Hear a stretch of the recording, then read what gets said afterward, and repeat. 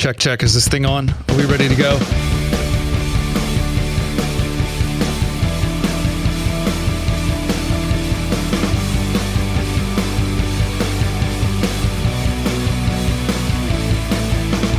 Hey, I am JR. This is the JR Show podcast, obviously. Quick correction. We were supposed to have a little segment called Ask the Pastors be the next episode of the JR Show podcast. But in a last second maneuver, was able to get Joel and Luke from For King and Country to be my guests. Now, one of the questions I want to ask them is on the subject of prayer. It's such an important part of the Christian faith, but yet it's such a mysterious part of the faith. So I want to ask them about that. Also, we're going to get an update on Luke's cattle farming. Lot to get to. Here we go. Joel and Luke For King and Country, episode 9 of the JR Show podcast. Ladies and gentlemen, will you please put your little paws together for Joel, Luke For King and Country? How are you, lads? Do you have a sample or something you can give a clap? Yeah. What do little paws sound like? I can do golf clap in the editing. Okay. Yeah. I can do stadium, roar, whatever you like. Joel would prefer the stadium. Well, a lot of people, they're talking about doing that for football this year, taking like the FIFA crowd noise for an actual game so it's not so eerie. I've already started watching Newcastle United, and it was just because they're playing moments when we would score a goal, and we scored 3. It wasn't the instant. No, it's just about like 10 seconds later, it was. Yeah, you hear one guy, the guy that scores, like, yippee! I'm like, I've been in that stadium, and you can't hear a thing when somebody scores. Yeah. That's not going to work for you. We're about to do a pair of drive-in shows. Yeah. So that's going to be a whole new thing. Like, what do they honk their horn? Like, does someone like put his fist out the top of the sunroof? Yeah. Like, you go, guys. Like, what's that going to be? Yeah. Like? How do you know if you're doing a good job in a drive-in show? They start leaving. They turn on their headlights and drive out. Like, I'm over this. See, at a show, if somebody walks out, like, I'm going to try to beat the crowd and get to my car, they can sneak out. But in a car, to have an exodus of headlights, you're like, we got one more. Shame on that person. That might be the most disillusioning moment of our career. So we're going to keep that show real short. Cars just do daytime shows and you won't be able to tell. At night, the headlights will be very blatant. Good point. So anyway, you're welcome. Let's lead off with a little icebreaker for the two of you. Let's go, just first thought, most trouble you got in as a kid that you remember. Kid being how old? Let's go 12 and under. Pre-teenage, like it was probably Joel, but it was me because Luke was like Jesus Christ growing up. Except he did have an era of being a pathological liar. Ooh, unlike Jesus. Yes. Quick clarification. Yeah, there you go. Well, one of mine was at 12. In high school, I nearly got arrested for doing donuts on government property. That's one story. Yeah. The other one was boy. I was riding a bike in my the backyard of our house, and I guess I had not been riding a bike for very long, and I rammed the handlebar through a guy that was working for my dad's brand new Nissan Xterra. Remember those? Oh, yeah. They were awesome. And I was like, oh, what do I do? And I was just like, he lied. I don't know if he's going to notice. I didn't lie. No, I did not lie. I just failed to come he up. lied by omission. I just and didn't then it say got anything. pegged on our little sister. Then it got, no, wait for it. Then it did get pushed onto Libby, like, Libby, you did this, blah, blah, blah, blah, blah. And she kept saying no. The conversations got so extreme that she admitted to doing the crime that she didn't do. Okay, I did because it. Everyone was like, you just have to tell us. You just need to tell us. And you're not going to move on. And so then eventually I went to Mom. I was like, oh, you guys talking about that, the handlebar that went through the light? Yeah, that was me. And to the point my mom was so shocked that she burst out laughing. So he dodged a bullet. Yeah. I didn't dodge a bullet because I was midnight and we were very bored. My brother Ben and a friend of ours and myself, and we lived, and my parents still do, on kind of a straightaway road, and it's about a 55-mile-an-hour zone. So we thought we'll start posing on the side of the road like mannequins, just stupid stuff, and not thinking. JR's having a hard time wrapping his head around the stupidity. Again, homeschooled, midnight. Don't want to get into too much trouble, so we'll stay on our property. do something to taunt the drivers passing by. Right. Well, 30 minutes into it, this car came. I was, gee, those headlights are bright. And then and as it passes, you just saw the flash of police. Yeah. And what do? You run. Yeah. And so naturally, as a teenager, we took off. And our friend was a little bit more portly at the time, and he didn't make it very far, so he jumped into the ditch on the side of the road. Yeah. Ben and I cleared all the way to the house, or I jumped under a bridge, and we were in very good shape.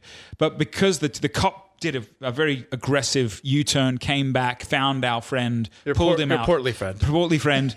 And then next thing you know, after being cursed out pretty abruptly by the officer, we were hands on our head, walking up the driveway at midnight to wake my parents up with the police officer. Yeah. And I remember one time I even turned around like to look at him, and he was like, whoop, whoop, and like you kept walking.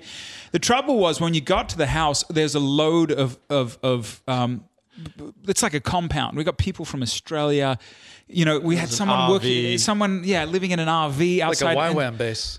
Kind of. And there's probably 15 cars there. And this Vivian, this lady from Australia, sort of in her elderly years, ran out in her nightgown. And the cop sort of put his light on, and she's like, "Do you mind?" And she was scurried off. And then we got inside, and he just sort of looked around and said, "What's going on here?" What have I stumbled upon? Woke mum and dad up. And Dad came down, and we just thought we're going to get it. And all of a sudden, Dad and this cop just become best mates. Thank you so much for teaching my kids a lesson. I really appreciate it, officer. He's better than you, Luke. I thought you're Mr. And shortly after that, Ben and I got deported to Australia by our parents for acting up. Right. True story. Oh, this wasn't in America? No, it was in America. We got deported to Australia from America. Oh, there were threats. If you keep acting up, okay, we're going to send you somewhere to our old friends who have a 25,000 acre cattle farm, and you're going to do manual labor for a month. Your sister Rebecca St. James has popped back up on our playlist, which is awesome.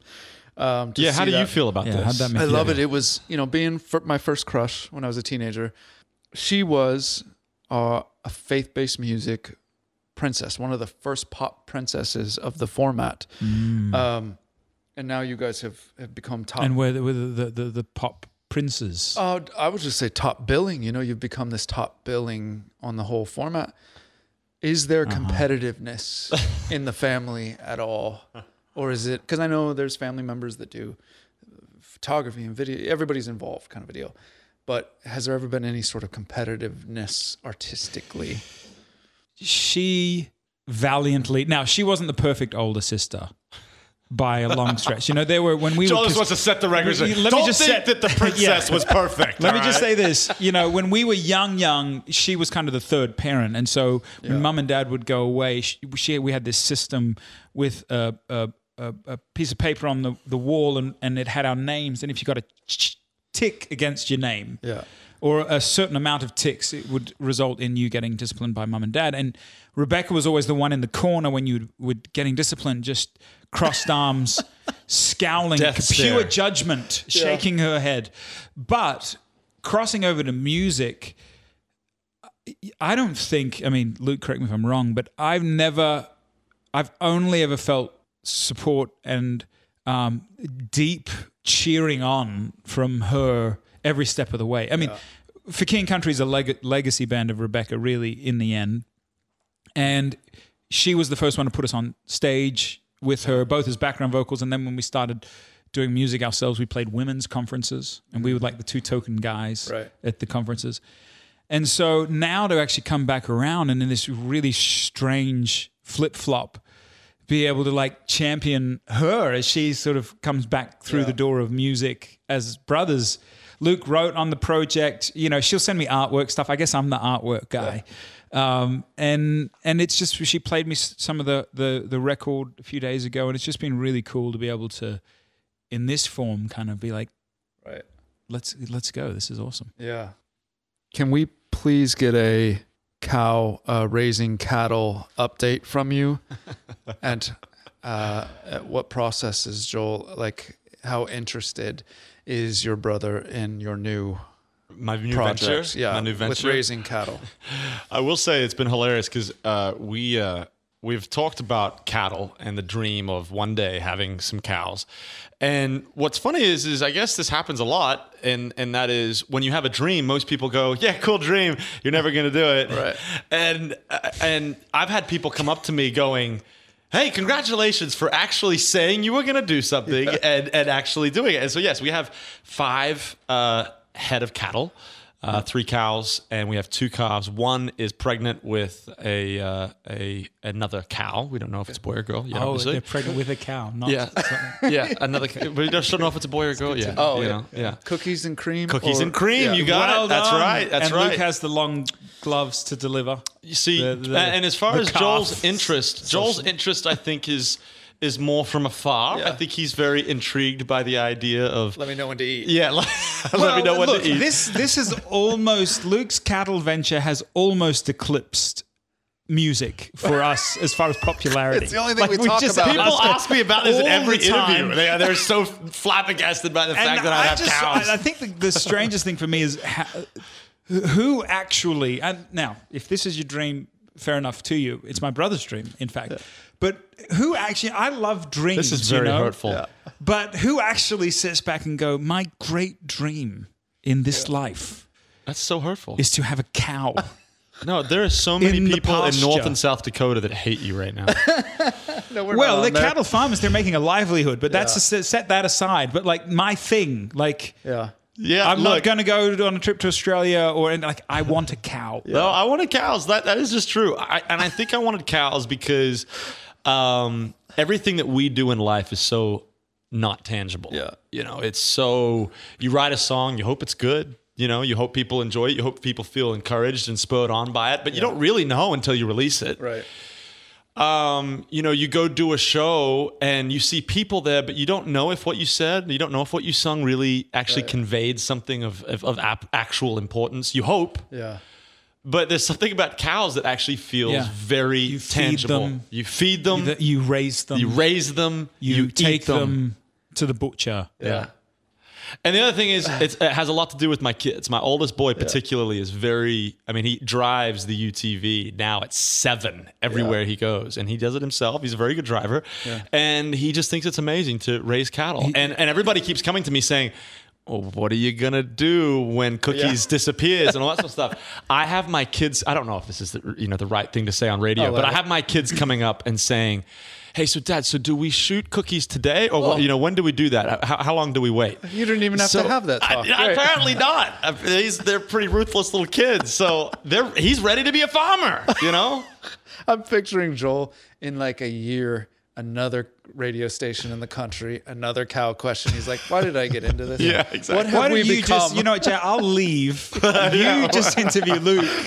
We are now the band. We're the cow band. Yeah, we're the cow. Well, apparently we are right now with JR. For cows and country. This is going to be a great shift right here.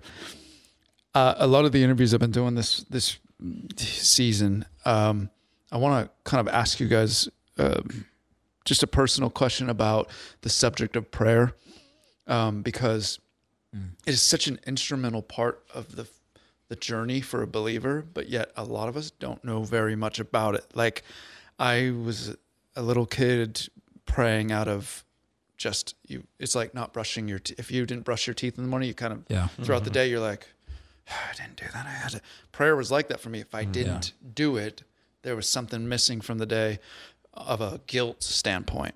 Now at the age of 43, if I don't have conversations throughout the day, I feel it from another angle. And it's not guilt. It's, oh my gosh, I need some, but I don't know. I only know what I've gone through to learn about it. And it's not a bunch, but I absorb from people. Matt Redman will say something about prayer that I'm like, oh, that's now tattooed to me. And so you pick up these little bits of knowledge, whether it's a Timothy Keller book or something that you, so I guess what I'm asking is there one or two things on that very difficult? You're talking to a God you can't see or hear, but yet it's such an important part of the faith. Yeah. So what have you picked up along your journey on the subject? There certainly is a deconstruction, I think, for a lot of us that needs to happen, right? In that, so you're Say your nightly prayers. And look, I think it's a very well-intentioned notion, start the day off in prayer, last thing, just pray. But man, humans, we love our patterns and our sort of just habits. And if that's what it becomes, I think structure. That's a great word. Yeah. I've come to this place, and I should say I'm coming to this place in all of this of asking myself the question, what is actually the kingdom of God? And what does it mean for the kingdom of God to come to earth and actually taste it now? Because that was sort of the promise was, I'm going to introduce you to a new way of life and give you the Holy Spirit as a companion so that you can, not maybe in its fullness, but you can taste the kingdom of God kind of coming to earth. It's because I was similarly think of it as this, when you die, you're going to go to that other place, and not now, like go to beat your chest, this sucks now. And there are aspects of life that are very heavy. But to me, prayer is started to become an invitation to obviously walk through life in companionship with God, but also to see life moment by moment and to see people and to see the hand of God through a completely different lens that if you're not aware of it. Like, it's all happening around you.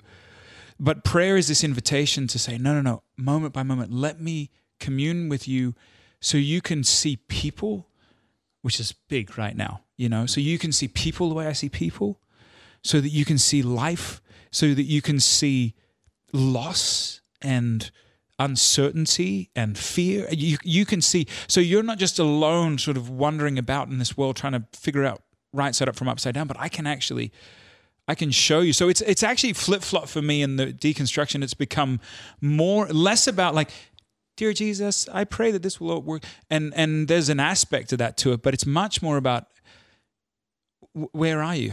What are you doing right now? How do you want me to react in this moment right now versus this list of things that I was really good at kind of coming and then leaving it. And because I'm OCD, I like my order. Yeah. But having it become this prayer is actually receiving something even has been massive for me. Yeah. You want me to say something? I can if you want. If you've got something brewing. Well, I think when it comes to prayer, it feels obviously very intangible like you discussed. But I often think of prayer as the foundation to relationship. When I talk to my wife, I talk to her about the good things that have taken place in my life and the things that I'm struggling with, and then the things that I desire, the dreams that I have. Well, I think that God desires that type of communication with us. And because he's not seen in the tangible, as far as I want this coffee to move, he's not necessarily going to take it from there to there. It becomes, at times we let our the unseen side of things become the obstacle. But what I find is and I wrote this, I actually had a New Year's resolution this year, one of the first times I've ever had it in the history of my marriage to my wife. And I wrote down that 2020 was going to be the year of prayer for me. Mm. And I remember writing it, and to be honest, for the first 4 or 5 months, maybe 3, kind of cruised on like it was any other year. And then all of this stuff started taking place, all of this uncertainty. And I found in my life that all the things that we have been walking through and are walking through, that when we're fearful and when we're worried and when we're anxious, we should pray. Mm. And that's what I'm trying to teach my boys. That's what I'm trying to be, that man for them, because prayer has a way of releasing the incredibly heavy toll and burden off of our shoulders and casting onto someone's is far, far stronger. And we need to do that in our society. So when one of your cows gets pink eye, is that a prayable moment? Hey, you know what? My kids pray for things to come back to life when they die. So I'm all about that. But the reason why they get pink eye is because there's too many flies, and I got to get rid of the flies. Yeah, see, he knows. Yeah. He knows all about pineapples and cows. He knows, and as does Jeremy Camp does. Yeah, he knows as well. And he saved. Jesus saves. Social media for the two in my line of work. You have fans. You have people that don't like you. And You have somebody who doesn't like you? Oh, there's a group. They're out there. But I have Is he allowed to say this? yeah, they're already gone. They're not listening. We sent them to the competition. I got to a point where I was like almost contacting in Atlanta and Tampa or competing stations. I'm like, can I buy some shirts from you guys of your station? And so anytime I get a complaint, we don't want you to leave, but if you do leave, there's other great options for you. Here's a shirt of our competing Look station. at you. Wow. I didn't do it. That was a little too radical. Yeah. Oh, wow. Okay. I'd be like, you guys, you don't like my music? Here's a Casting Crowns album. Yeah. Enjoy it. There's some great songs on there. Yeah. But from social media standpoint, this past year, I had to walk away because I didn't like what I saw in myself with praise or with criticism. Yeah. And so I simply tossed it to Alexa and said, please represent me well. Don't say anything I wouldn't say, So for you guys, can you even be around that much praise, people that love you, and then even getting some, hey, why is that song, blah, blah, theology wise, I don't like can you guys be involved in it for King and Country, or do you have to step away from that? Man, it's a tough one, isn't it? Because it's so powerful. And we've often said that anything that has such great power for positivity and impact and connection can equally be the direct opposite. The more powerful something can be for positive, the more powerful it can be for negative. You can't have one without the other. And I think social media is an example of that. And I've had my moments of complete separation. We're fortunate. I've found a balance. I think for me, I don't have many apps on my phone anymore because it was just too much. We have a great chap by the name of Mitchell Schlepper, who's getting married this year, in fact. And he does a really great job of kind of documenting. And we have a text thread. We kind of go through things together. But I think it's something you got to kind of keep putting on. Speaking of prayer, you got to keep putting on the table because it's so easy to get when everything about these applications is designed to hook you in and play on an emotional state, which is really the conversations they're having, is how do we make it so you're spending more time on this application? Being very reverent in how you approach it, I think is important for us. And I think the other big thing is how do we not add to the noise either of just posting something for the sake of posting something. Is there a thought or an idea or a conversation that would be good for people to have a look into? And if not, let's just leave it. Yeah.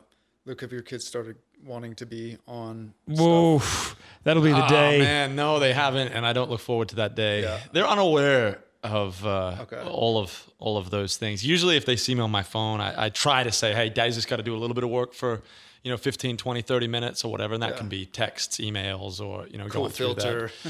That. But Luke's definitely that guy. I don't think I belong on the social media world. Okay. I mean, we do through obviously music, but most of it comes now down to, and it's helpful for, as Joel explained, if I've got an idea, I send a text to somebody and they'll go and post it because, That's about where I'm at. I do check comments though on occasion. On occasion, yeah, absolutely. Particularly when we've released something, and it's a mixed bag, like you said. You get some good, and then you get some kind of ugly comments.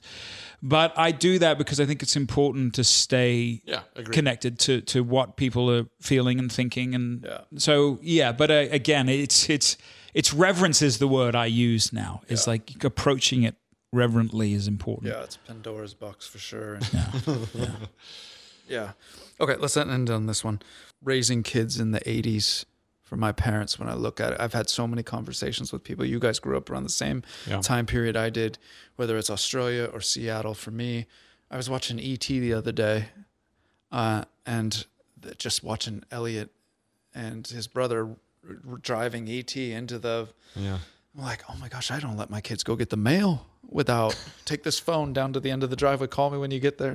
Yeah. It's just a different world. And so I've had so many conversations. We had such a great, maybe one of the great happy generations of freedom to not lock your door, all kinds of crazy stuff. And now all of a sudden I'm thinking, me and my wife have to raise children in this new bizarre world. And I guess at this point, you play into this as well, just being a human on this planet. Who has Joel, a Great Dane. Who has a Great Dane. Yeah. You're raising a Great Dane in this crazy world. but the thought of... When you say it like that. Like our parents had to put food on the table. That's a worry. It's built into by God to all parents. Yeah. But they didn't have to put up with the stuff from keeping your Dane or child safe, or even the social media side.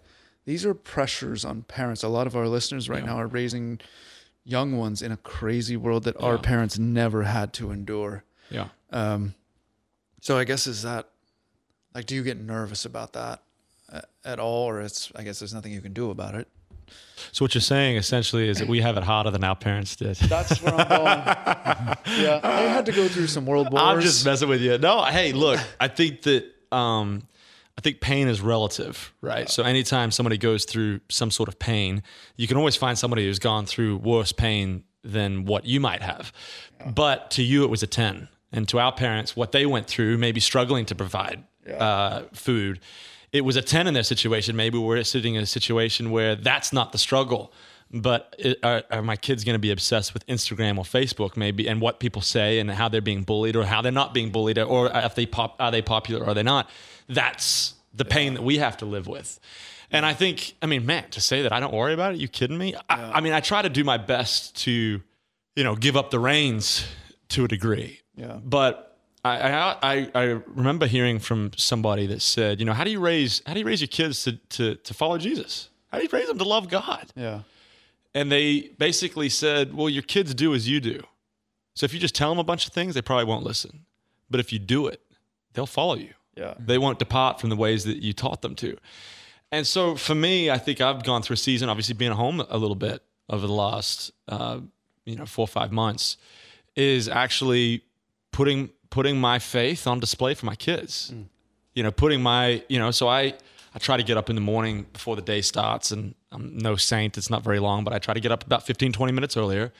I try not to look at my phone before I get downstairs. And I have this one little section on the couch, and there's a side table there, and it's got my Bible, a journal, and I try to read. And I try to be up before the kids.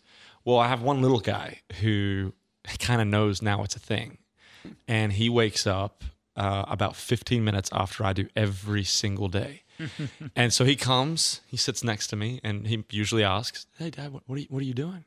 And I've got the Bible open there, and I say, "Man, Daddy's reading the Bible because Daddy needs this in his soul. Yeah. He needs this for his day. He needs this to be a better daddy." And he goes and gets his Bible, and he sits next to me. He can't read yet; he's 5, and he looks at the pictures, and just Phoenix, And so I just realized that he's doing as I'd hoped, unbeknownst to me. Yeah. And so what we do is, when I'm done, I say, "Hey, well, we're going to pray together. You're down here. Let's pray together."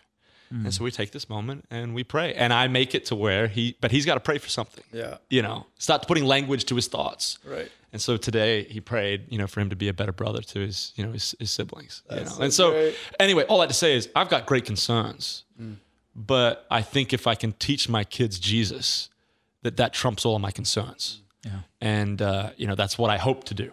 Yeah. Cool. That's amazing.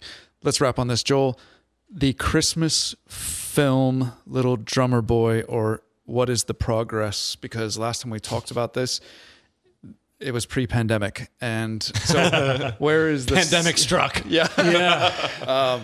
A lot of really great conversations continuing to happen. And actually, in some ways, more with what we're facing socially, racially. This film and even songs like Together or and whatnot has kind of been pushed to the forefront of our minds ago, and this is something that needs to be shared. And for those of you listening that don't know much about it, we're working on a Christmas musical that's set during the 3 Christmases of the Civil War, called Drummer Boy, about 2 brothers who end up on opposite side of the battlefield, and a slave girl fighting for her freedom. And we've written all the music, we've written the script, and we're in talks with Lionsgate and Kingdom Story Company about when is the right time. But like large group gatherings, it's hard to put a bunch of people in front of a screen even right now, just because of everything. So we're kind of waiting. Whether it'll be this year or beginning of next is when we'll go into production and set a bit more of a stage after that for it. But we're very eager to get it on the road. Awesome. Sorry, I forgot to ask you about Together. Kirk Franklin is on the song Together. Yeah. And there's somebody else on it. Tori Kelly. Oh, yeah. How did this come to be where you got... Did you choose... You went out and sought those two to be on the song? Is that how it worked? We... kind of just happened. It did. It was eerily natural. Yeah. Now, Together was a bit of an orphan of a song. You know, we'd written it kind of in the era of Burn the Ships, but we couldn't quite get it right. We didn't know exactly what it was for. We thought it maybe for this upcoming election. I'm a relatively new American citizen. I've shared that with you before. And so it was kind of looking at it going, well, where do we find ourselves? And then we were in Canada March 12th. So if you remember, the pandemic really took grip of the West in that weekend. We'd done our two first shows of the year, basically. We'd planned our first Canadian tour from coast to coast. We got 2 shows in, and then we shut the rest of it down, obviously. And after the second night, we'd been playing an unreleased version of the song live. And Luke walked off stage and looked at me and said, man, this is the time for the song. We need to finish it up. And fortunately, we'd already contacted Kirk, and he had gone above and beyond. We connected with Kirk a few times through the years, but the most was we at the Grammy Awards this last year. Our categories we were all nominated, and they were kind of sandwiched in between each other. And so he was fortunate to win, we were fortunate to win. And so as we were walking on and off stage, we were the first ones that each other saw. And about 4 days later, I called him at the end of January and I said, would you be open to being a part of this? And he said, yes, but can I bring my choir? Can I bring my band? And he wrote this whole, which in turn was my favorite part of the whole song. Yeah. He wrote this whole section. And then COVID-19 hit. Yeah. And Mariah and I are friends with Tori Kelly and her husband, Andre. And we actually sent them a video message. Tori had come to a show last year and she'd heard the song. And we said, hey, you know this song. And Mariah, my wife, had done sort of a mock vocal for Tori and said, would you be interested in singing us? Here's the track, and had Kirk on it already. And within like 2 days, she'd record it in her home studio and sent it back and put it out. And we kind of thought, okay, well, that was that. And then this whole other layer of, so you've got the physical separation and isolation and driving apart and social distancing of COVID-19. And then you've got this sort of emotional, social and racial potential separation.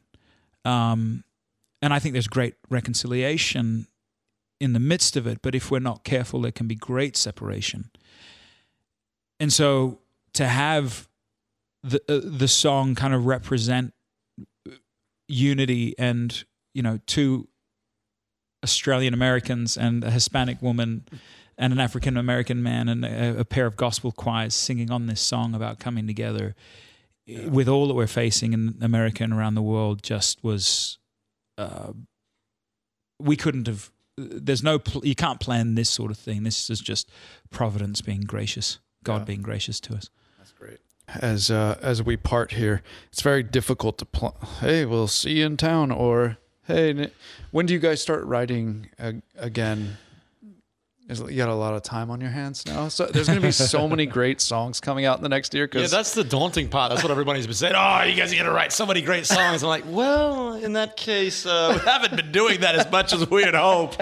We started writing Christmas songs. Yeah, so we're in the thick of writing a Christmas album. Okay, and there will be 2 or 3 originals on there, but music is difficult, and in a roundabout way, COVID has forced us to slow down, even though it's still been hurried at times.